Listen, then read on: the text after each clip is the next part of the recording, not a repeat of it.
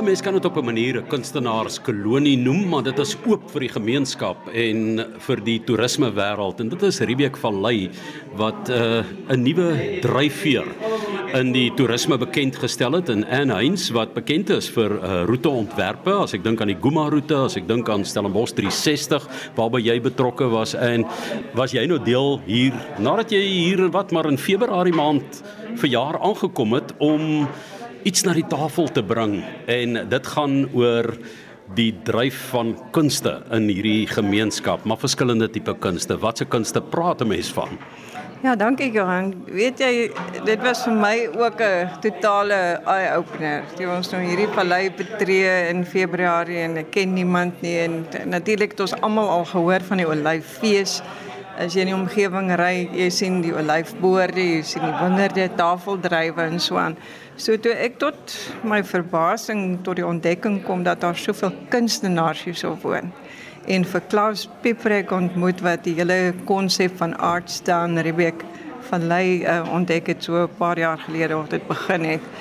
Toe op die komitee beland en ons nou regtig begin gesels oor wat behels Art Town, toe kom ons agter maar vandag gaan dit nie meer net oor kunste in die vorm wat ons dit normaalweg beskryf nie, net visuele kuns of beeldende kuns nie, want daar's ook tog 'n kuns aan kos maak. Daar's 'n kuns aan wyn maak. So ons het nou onder hierdie hele nuwe handelsmerk Art Town het ons 5 verskillende identiteite, kan ons maar sê, geïdentifiseer. En dit sal dan nou wees die kunste, die kuns om olywe te maak. Ons het die geleentheid gehad om regtig die olyfolie te proe en hoe hy so 'n branderige smaak agter in jou keel laat, né? En dan het ons 'n fantastiese amfitheater wat nou onlangs die Basa toekenning gekry het vir gemeenskapsteater. Want die Royal Hotel het 'n amfitheater buite, is baie lekker om hiernatoe te kom en die spasie te kan hê, COVID spasie te hê, maar nog steeds die kunste te kan ondersteun. En dan het ons natuurlik die kunstenaars, hier's meer as 30 gevestigde kunstenaars, maar 'n goeie 100 wat voel dat hulle in 'n kunsrigting is. En die natuurskoon spreek dan van self. Ja, dis amper soos landkuns, die natuur wat jy hier kry, en mense kom met hulle bergfietsse en hulle ervaar hierdie asemrowende uitsigte, maar jy kry dit sommer as jy by die Uitvind village wat geskep is inkom in die dorp al, en jy die uitsigte as jy jou eerste stop maak, dis fenomenaal. Maar ek meen Suid-Afrika het heelwat sulke dorpies wat daardie sluimerende potensiaal het. Wat sê jy vir hulle? Ek dink die uitdagende tye waarin ons nou leef, vra dat mense hulle self 'n bietjie herontdek. En dit kan in enige dorpie gebeur. So dit wat hier gebeur kan ek die woord scalable en replicable, wat is 'n mooi Afrikaanse naam daarvoor, maar die punt is, as mens inherent talent het, is dit nou die tyd om dit te ontgin. En ek wil miskien net so ietsie vertel van die inisiatief wat ek begin het hier, so die meet and greet. En hoekom ek dit begin het, is om nuwe inkommers in die dorpe. Ons het gesien dat daar 'n groot beweging is uit die groot stede om na die plattelandse dorpe toe te gaan.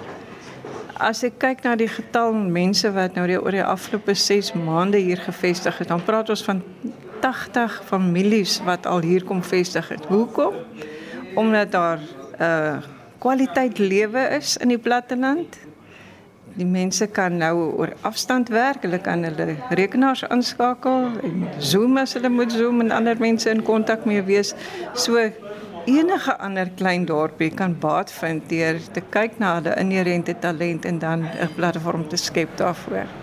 Jy was in die buiteland vir lank in buitelandse ambassades werksaam. Verveel dit jou nie dan om na 'n Suid-Afrikaanse plattelandse dorp toe te kom nie? Hoegenaamd nie. Ek ken, ek dink nou meer mense na 8 maande as wat ek in my vorige 24 jaar in Stellenbosch leer ken het. Want almal groet vir almal en jy het net hierdie gevoel van as jy stap op 'n sypaadjie en iemand ry verby dat jy jou hand gaan oplig. Ons het 'n vriend gehad wat so vir 'n paar weke by ons gebly het en hy gaan vir 'n naweek Langebaan toe. En hy kom terug en hy sê, jong, hy het nou Riebeekvallei so gemis, want hy was daar in 'n winkel en iemand het hom toegesnou. Toe sê hy vir my, maar hierdie mense het duidelik nie Riebeek maniere nie. So die vriendelikheid van hierdie mense en die feit dat mense vir mekaar omgee en uitkyk vir mekaar en ek dink dit is 'n kosbare element en ek weet nie of dit is om dit maar net in hierdie tye ontwikkel het dat mense so behoefte het aan kontak maak met mekaar nie, maar ek wil glo dat dit al langer as dit pos gevat het dat die vallei mense regtig vir mekaar omgee. En Heyns, waar kan mense meer gaan kyk en uitvind oor hierdie hele projek, die dryfveer daar agter? Gaan hulle maar deur die toerismekantoor waar jy ook werksaam is en met daardie, kom ons sê, afdeling van die dorp kommunikeer. Ja, verseker. As 'n mens Google, kan jy maar net Art Town indruk en dan gaan jy definitief by 'n hele paar interessante artikels kom, maar sekerlik die kantoor self is in Riebeek Kasteel op die plein.